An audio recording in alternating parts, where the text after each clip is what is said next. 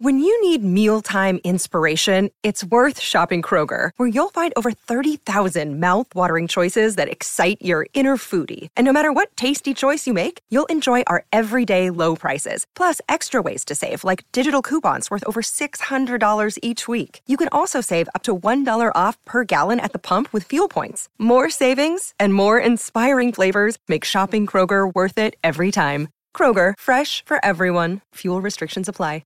Hello, Pantheon podcast listeners. Christian Swain here to tell you more about my experience with Raycon earbuds. Our family now has 3 pairs of Raycon earbuds around the house, and my wife just grabbed a pair of the Headphone Pros to replace some headphones from a company that was double the price.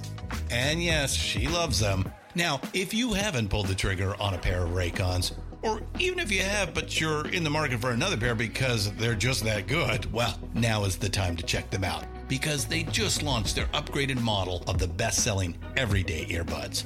With Raycon's upgraded everyday earbuds, now you also get active noise cancellation, ergonomic design, and multi-point connectivity that lets you pair with 2 devices at once. New quick charge function, 3 customizable sound styles, plus awareness mode. Available in a variety of vibrant new colors to complement any and all skin tones.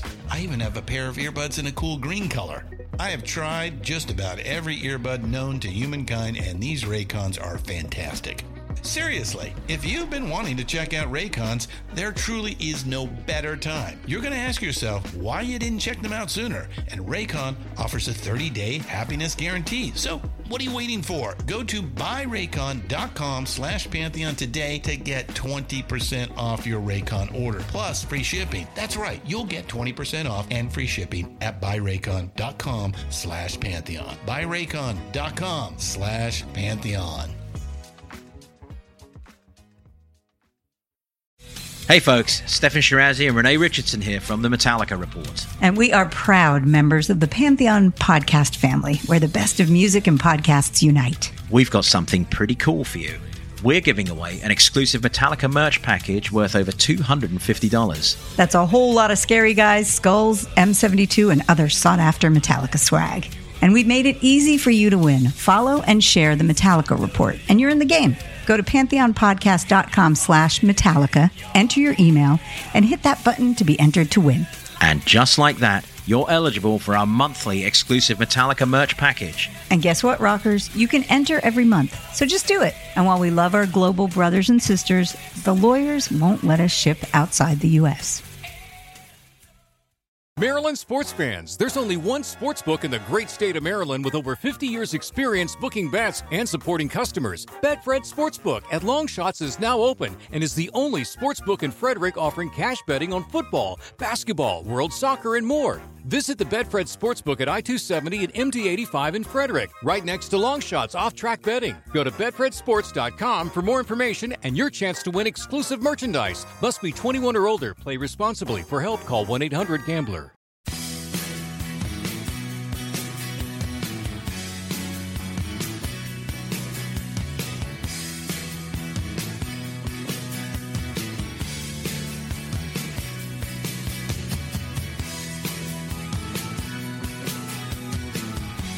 Welcome to Moments That Rock, a proud member of the Pantheon group of podcasts and home to a plethora of wonderful music-based podcasts. And so, regular listeners to this podcast will realise we're about stories and we're about storytellers, industry insiders, artists, managers, A&R people, anybody from way back then.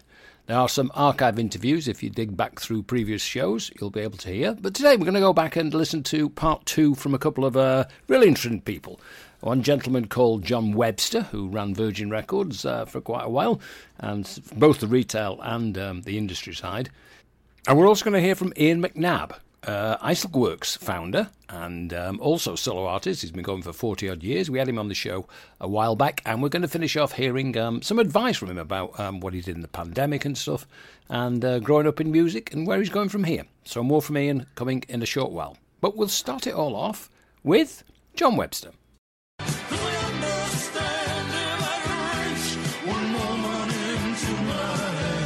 I started to meet managers, and I didn't really know up until that point before I joined the record label, what a manager did. Sometimes they would come into the record shops that I managed and say, why haven't you got my record in stock or my band's record in stock?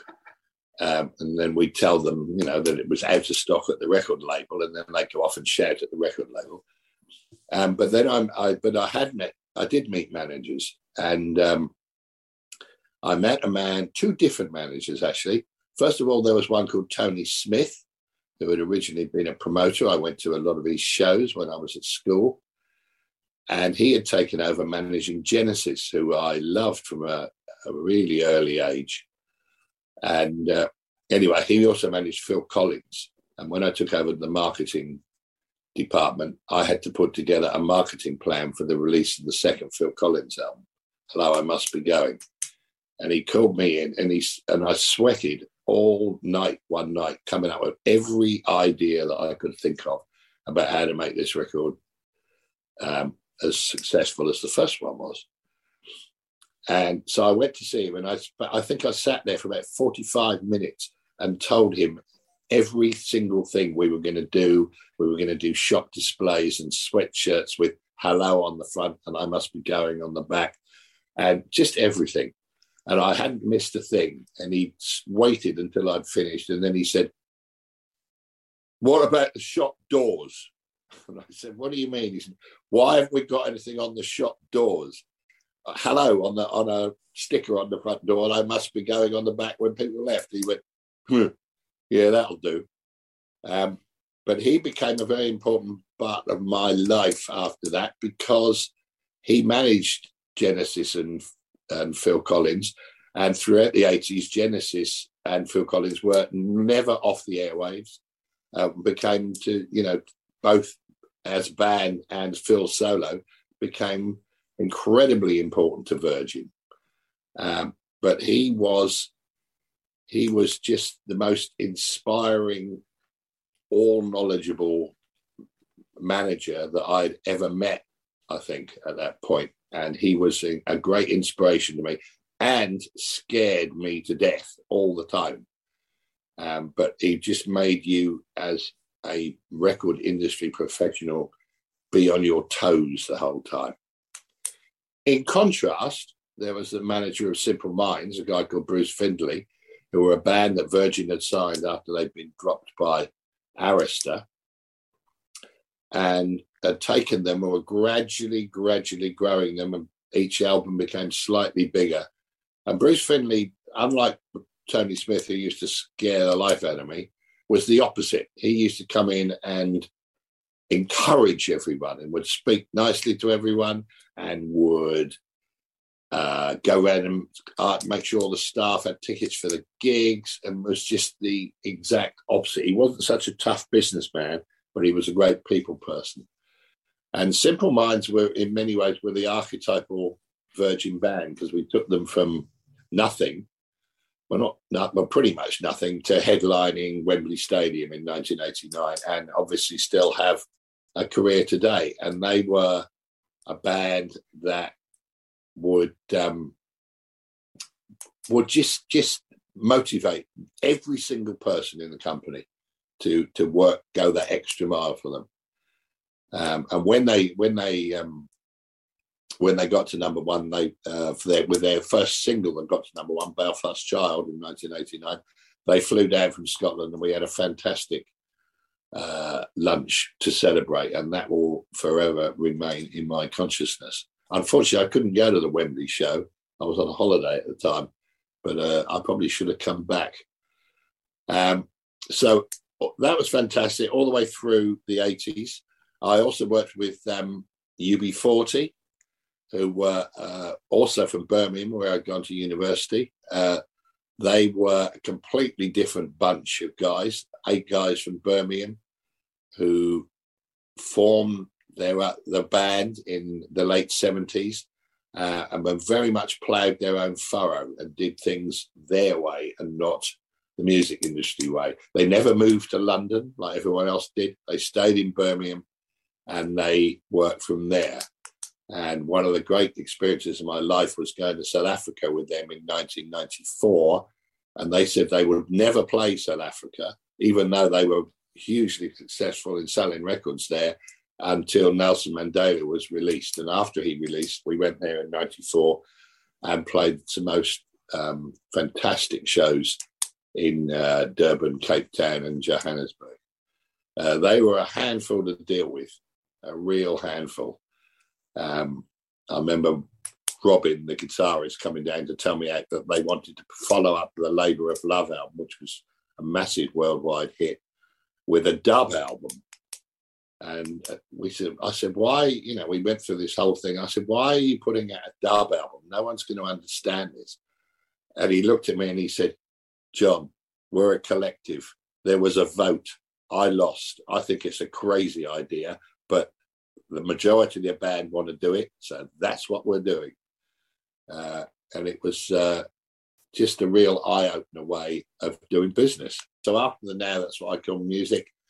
And then I worked on with the BPI Council, which is the record industry trade body, and the Brit Awards happened every year. And I always thought it was a bit, it was the major labels particularly who tried to force their acts on the show.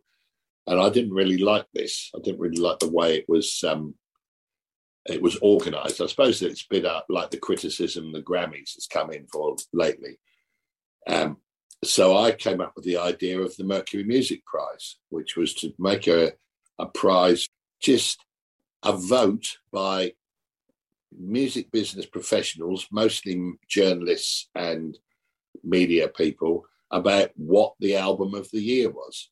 And it was a very simple idea. And simple ideas are probably mostly the best and the easiest way to do things. And I knew that it wouldn't work if you tried to get a committee to organise it. So I went to the BPI and I said I wanted to do this, and they said, "Yeah, but who's gonna sponsor it? Who's gonna pay for it? Go and raise the money." And I did. I went and raised the money. I found a couple of guys to help me do it, and we got a sponsor, and we launched it in 1992. And this year is the 30th anniversary. And it's been going ever since, from strength to strength. And people criticise it. People don't sometimes like the winner. But really the winner is just focusing the attention on the top 10 or 12 albums that have come out in the year. It's probably the best thing I think I've ever really done, was to come up with that idea and to make it happen. And to make it happen independently of all the record labels. So Virgin went from strength to strength. And in 1992, Richard Branson decided he'd had enough and wanted money to run the airline and things like that. So he decided to sell up, and he sold the company to EMI Records, which was the British company that had been around for a very, very long time, for $1 billion. And at that point, I knew it was going to change. I knew it was going to be very different.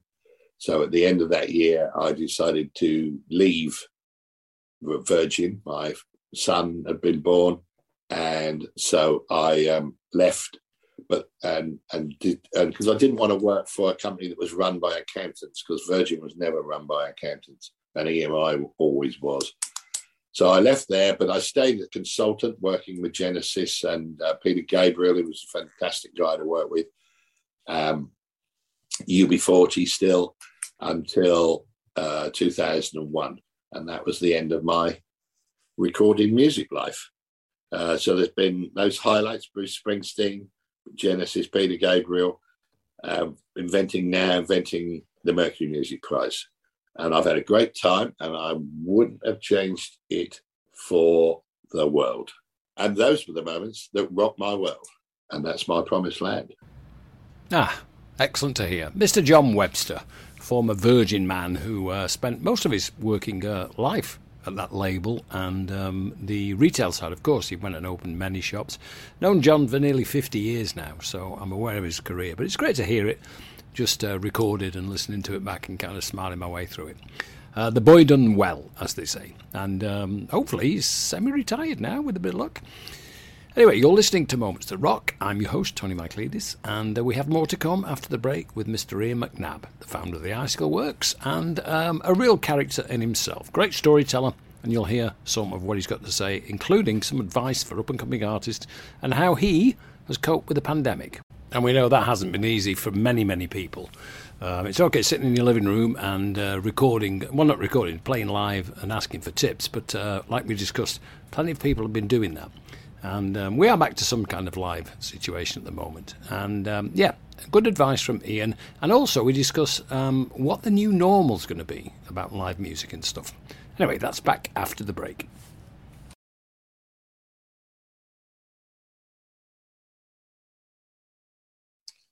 Well, my special guest today, from a long, long time, way back then, Mr. Ian McNabb, originally from the Iceland Works, and still Mr. Ian McNabb. Welcome, Ian. Hi, good to see you again. With the pandemic and everything changing and stuff, and you being a performer for a long, long time in, your own band and solo career and doing stuff acoustically and things, how have you gone on in this quite weird 2 years? Surprisingly enough, Tony, once I accepted what was on the horizon, I dealt with it quite well. I didn't suddenly fall apart thinking, oh my God, what am I going to do? It was like, okay, so you can't gig. So what else can you do? So I basically installed a load of recording equipment in my house downstairs and started recording all the songs that I was going to be recording, as well. So I concentrated on that, ended up doing a double album. It would have only been a single. When I say double album, I've always made albums that were too long, but I've never made albums that were two albums that, So I did that, and then I did another album, which was re-records of the original Icicle Works demos, because it was 40 years since we did them and they'd never been recorded properly. So that was fun. Could still hit the high notes, which I was quite pleased about because it was all written quite high and fast in those days. And then things started looking like we were going to be able to return to the live arena. And then they weren't again. It was ready, steady, no. That was about a year ago. So all my dates have been moved and they start in 2 weeks. So hopefully, fingers crossed, it looks like we're okay for those to go ahead. So, as Michael Caine said in one of his autobiographies, when bad things happen or negative things happen, use the deficit. I use the deficit. So you find the time that you've lost and you find something creative or something engaging, like helping other people, for instance. That's something that one tends to forget to do when you're zooming down the rock and roll highway or the highway of life. So yeah, to be honest with you, it's coming up 2 years now since my last gig in London. And I remember we were all sitting around going, apparently there's this thing coming and they're going to shut everything down, man. And we were like, no, it'll be okay. And we had gigs stretching up to the end of the year. So, but here we are, and, you only remember the good things, don't you? Wisdom comes with age, and obviously you're, let's say, a seasoned professional. And I think important with a musician is resilience, because there's going to be ups and downs, and there's going to be things out of your control. Yeah, there's things where, you have bad management, you fall out with your record company, and shit happens, But when it comes to something like this that's totally out of your control, you have to find a way. And, I got a bit sick of seeing a bunch of people just coming on and playing for tips on Facebook, because that's kind of lazy. And how many times can you just go on and bung $5 into a kitty and then move on to the next performance? And it's almost like... What, Tony? A lot of people did that. A lot of people I know, and I've got absolute respect for them for doing that. It's not me, and a lot of them would do it like every Friday or Saturday when they would have normally been out gigging. And I just thought it doesn't feel right to be doing that every week and asking people to throw money in a jar. I didn't get these stripes on my shoulder by sitting in front of a goddamn computer screen asking people for money, So I didn't do that. And I was working on the basis that, if I don't do that, maybe they'll be even more pleased to see me when I do actually return to the circuit. So, but no disrespect to anybody that did it, but it gets a bit repetitive doing that, I think, as you said. You really need to sit down and gather your thoughts and think, okay, this is where I'm at. this is what's happening. It's out of my control. What do I do? You know, did you find that creatively, with having that nowhere to go like everybody else, did you find a surge of energy creatively with your writing? Yeah, I mean, I've always got a surge of energy with regards to writing. I've always got I don't feel alive unless I'm walking around wrestling with a couplet, you know. That's something that's always there. But certainly because the other thing is that playing live just doesn't take up the time of you doing the gig. You know, it's like, I mean, I only play at weekends, but on a Tuesday or a Wednesday, I'm starting to think, right, what songs am I going to do? Do I know all the words? If we're staying in hotels, I've got to sort that out. You know, the kind of arranging side of it, changing strings, you know, that's part of it. And because I didn't have any of that to do, I had to think of something else to do. So it probably did force me to pick up the guitar a bit more often than I would have done. Like I say, you know, using the deficit. But I know a lot of friends of mine were going crackers because they weren't able to go and sit in front of people and perform and get the love back and all that. And I don't really. I mean, I love that, and I love going through that. I love the process of it, and it is a great thing to do. But I don't need that all the time, you know. And I was quite happy to step away from it. And you know, at certain points, you know, because let's face it, it's got very dark in the past couple of years. We still don't really know where we're going to end up. I mean, I think we all entertain the possibility that maybe we weren't going to be able to go back to doing gigs. I know, you know, I mean, some of those, I mean, I'm an old boy now, but some of those older guys like, you know, the Stones and McCartney and all of those cats, I mean, they're a couple of years off 80 now. And those guys do big 3-hour shows with the whole thingy, and it's a big deal. And I bet some of them are thinking that maybe they've done the last gig, you know. I know McCartney said that. But here we are, you know, we're back, and it looks like it's going to happen, and it'll be like it'll be an interesting experience to get back on the horse and see how it feels, you know. When you say we, you go out with musicians as well, and you're a band. Most of the time, I do solo shows. From my point of view, economically, financially, you know, I can play to 150, 200 people a night with my acoustic, and it's not all quiet, you know. I have an electric, and we have some gizmos and stuff, so it's a big old noise. That's my bread and butter that I do most of the time, and a couple of times a year I'll do a small run of dates as the Icicle Works, because it brings more people through the door. I mean, as crazy as it may seem, you know, if I go out as Ian McNabb and band, at least half the people stay away, because they don't think they're going to hear Evangeline, you know. And that's the way it is in some people's minds. I always remember when Pink Floyd broke up and Roger Waters went out on tour with his first album, and he was playing sheds and not filling them. And the other guys went out as Pink Floyd and they were filling stadiums playing his songs.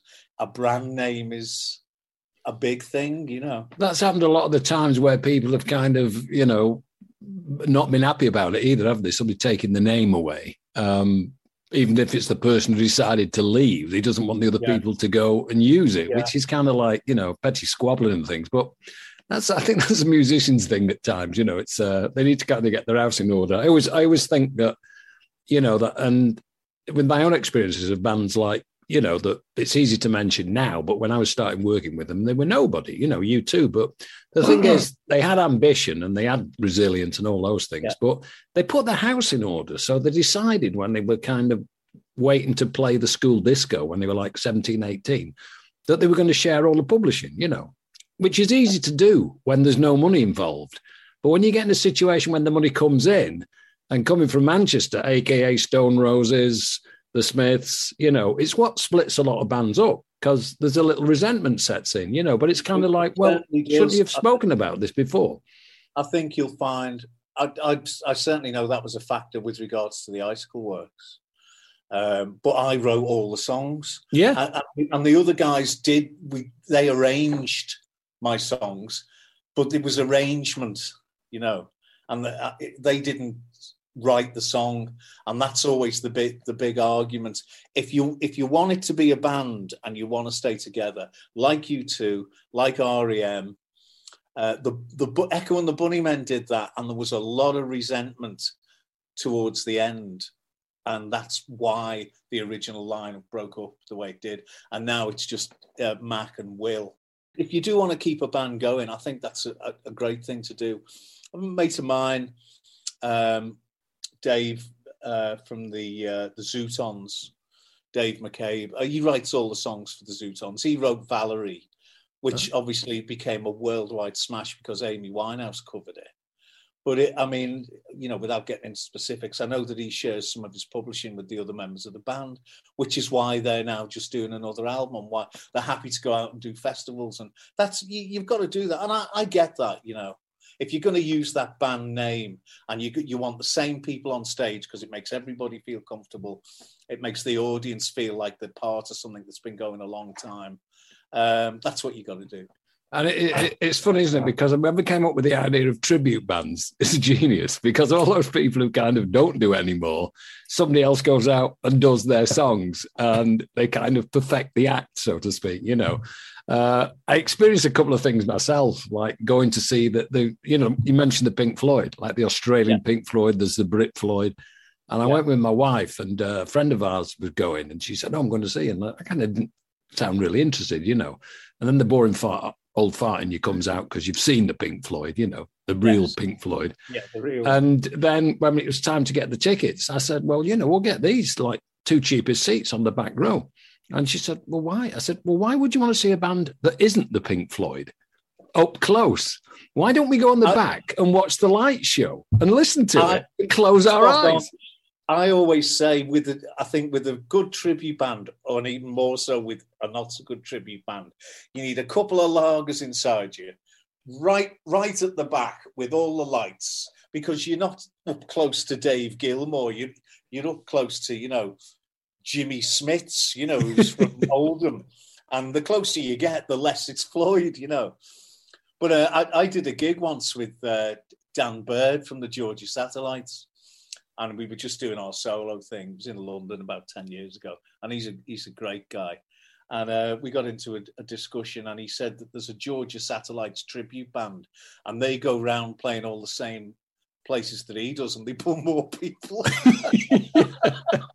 Because they're a Georgia Satellites tribute band, and it's just Dan Bird. And people go, "Yeah, but he's not going to play all Georgia Satellite songs. He's going to play his new album, you know." Yeah. It's crazy. You really do have to make it so obvious to people, unless you're the hot new thing, you know. If you're the hot new thing, you can pull up in a town, play the Enorma Dome, and they will pay a fortune for tickets. They don't mind looking at screens. They'll pay for parking, the whole thing. Whereas if you're not the hot thing, you have to go to them, which is when you have to go and play in Otley to 50 people, you know. And you have to have a poster that says, "Ian McNabb of Icicle Works. Hits include playing, will sign merchandise after show." Well, I mean, you've just got to really let them know that they're getting VFM, you know. Yeah. You've inspired me and given me a few ideas here. It's a bit I can't play anything because I'd go out as Icicles Reworked. Well, why don't you do that and see how you do? I'll just go out a cappella. Great storytellers are Ian. That was Ian McNabb telling stories about the pandemic and what to do, or what he did, should I say. We've got a little bit more. I asked him about his time, taking on America, so to speak. But I'm going to save that for another day. That'll be it for today. And before that, of course, was John Webster, former Virgin Supremo, telling tales about, telling stories about his time at Virgin Records, the people he worked with on both sides, and how much he enjoyed it, which is great to hear. I'm going to finish this podcast today with a little snippet from my book that's coming out. It's called Moments That Rock, same name as the podcast, and it's full of stories about my career in the music industry. So check this one about losing my car with Sting. While we're on the subject of classic cock-ups, I had another. Well, I had several, if the truth be known, but I don't want this to turn this read into War and Peace. During the early 80s, I was setting up my independent promotion company in Manchester, and we were working with A&M Records and handling their entire artist roster. This included people like Joe Jackson, Joan Armatrading, Squeeze, etc., and arguably the biggest band in the world at that time, The Police.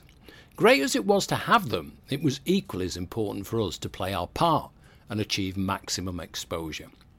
In fact, we promoted their third album, Ghost in the Machine, in 1981, and then what turned out to be their final and most successful album, Synchronicity.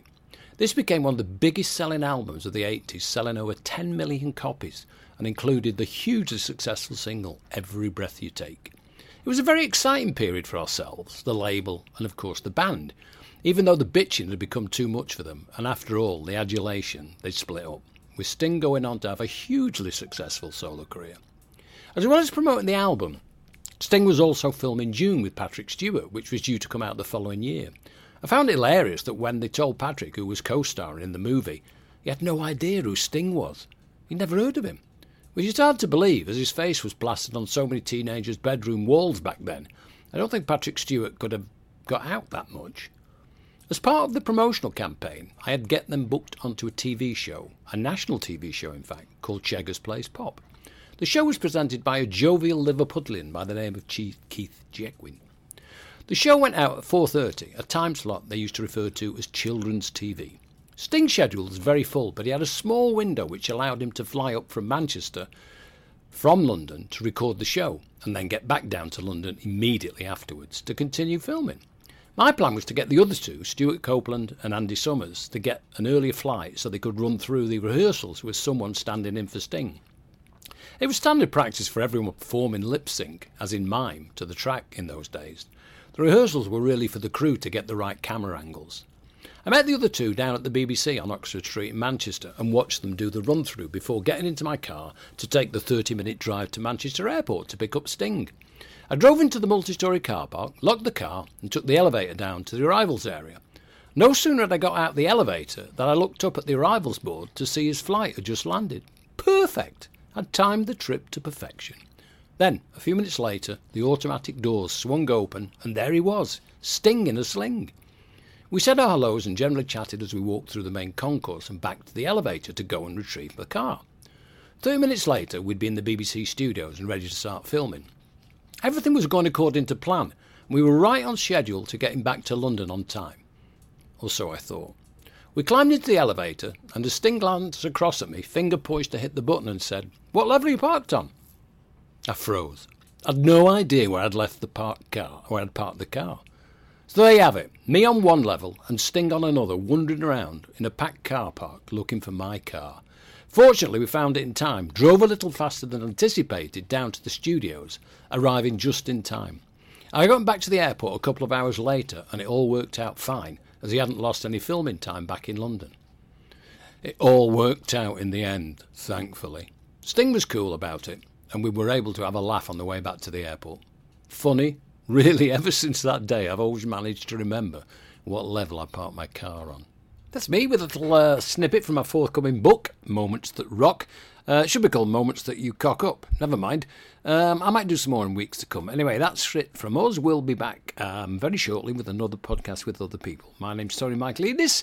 You're welcome on the Pantheon group of podcasts. There's plenty more to listen to, so don't just listen to this. Go and check them all out. And we'll see you very soon. Maryland sports fans, there's only one sports book in the great state of Maryland with over 50 years experience booking bets and supporting customers. Betfred Sportsbook at Longshots is now open and is the only sportsbook in Frederick offering cash betting on football, basketball, world soccer, and more. Visit the Betfred Sportsbook at I-270 and MD-85 in Frederick, right next to Longshots off-track betting. Go to betfredsports.com for more information and your chance to win exclusive merchandise. Must be 21 or older. Play responsibly. For help, call 1-800-GAMBLER. Progressive presents Adjusting to the Suburbs. I never really thought about tools until I bought a house in the suburbs. It's like this weird homeowner test if I need a tool for a project and don't have it. And my neighbor Ted loves to give me that look when I ask to borrow a pole saw. A year ago, I didn't even know pole saws existed. And now I gotta borrow one from Ted? What is happening? Anyway, when you save with Progressive by bundling your home and auto, that's the easy part of adjusting to the suburbs. Progressive Casualty Insurance Company. Coverage provided in service by affiliates and third-party insurers. It's NFL draft season, and that means it's time to start thinking about fantasy football.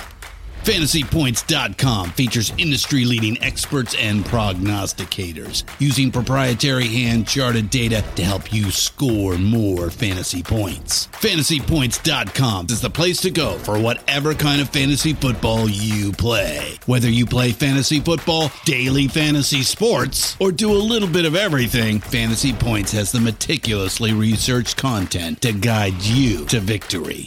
And why wait for the fall? Fantasy Points also covers the new spring football league, the UFL. Join the guru, John Hansen, Scott Barrett, Joe Dolan, and other massive names in the fantasy football universe with an exclusive offer. Use code Pantheon for 15% off any Fantasy Points package, including the all-in package, with access to every article, tool, and data nugget that Fantasy Points has to offer. That's FantasyPoints.com and code Pantheon for 15% off at Fantasy Points. FantasyPoints.com, code Pantheon. Score more fantasy points.